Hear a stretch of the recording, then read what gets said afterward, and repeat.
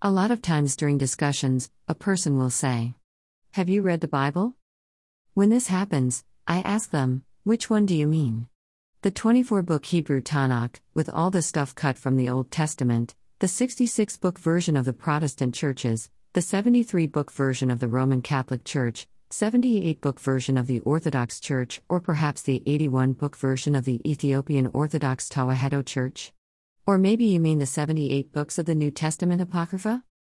At this point, they usually look bewildered and say that they thought there was only one.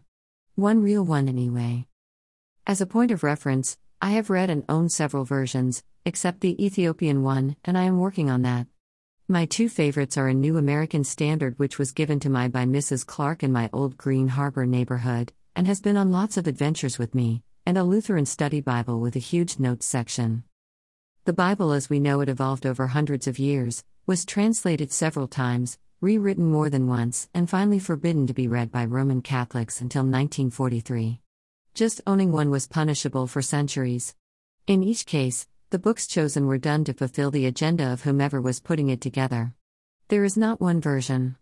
Just get a copy of one from before when the numbering was added and containing all those sections cut out in the last 400 years. Big difference. There are actually hints in the New Testament that Jesus wished Christianity to be an oral tradition only, with nothing written down. The best version, of course, is the one that you like the most. Or another book, or no book at all.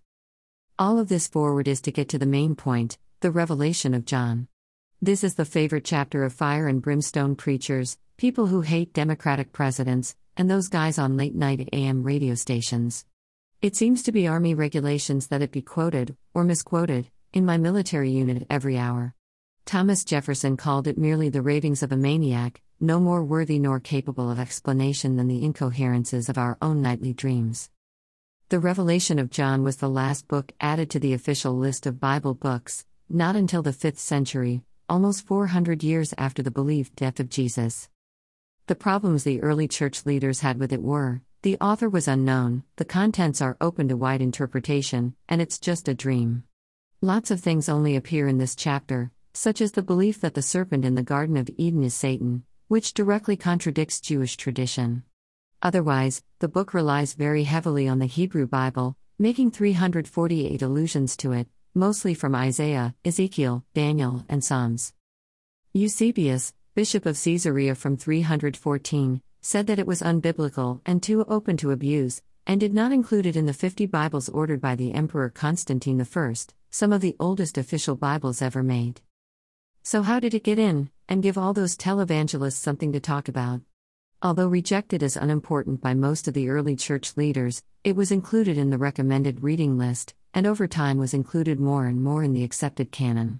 Eventually, it was adopted for two reasons. It made a good ending to the New Testament, Jesus coming back after a time of great troubles, and it would scare the hell out of people. Reread that again if you need to. Certain hardline bishops felt that the imagery would keep the flock more in line. Plus, since you were not allowed to read it yourself, somebody in authority would tell you what it said, with no possibility of rebuttal. So, the next time you read it, or more likely hear someone talking about it, please keep these facts in mind. And don't use it as an excuse to set fire to people, invade certain countries, reject various forms of technology, or accuse various world leaders of being the Antichrist. They are not. God loves you, and that is enough.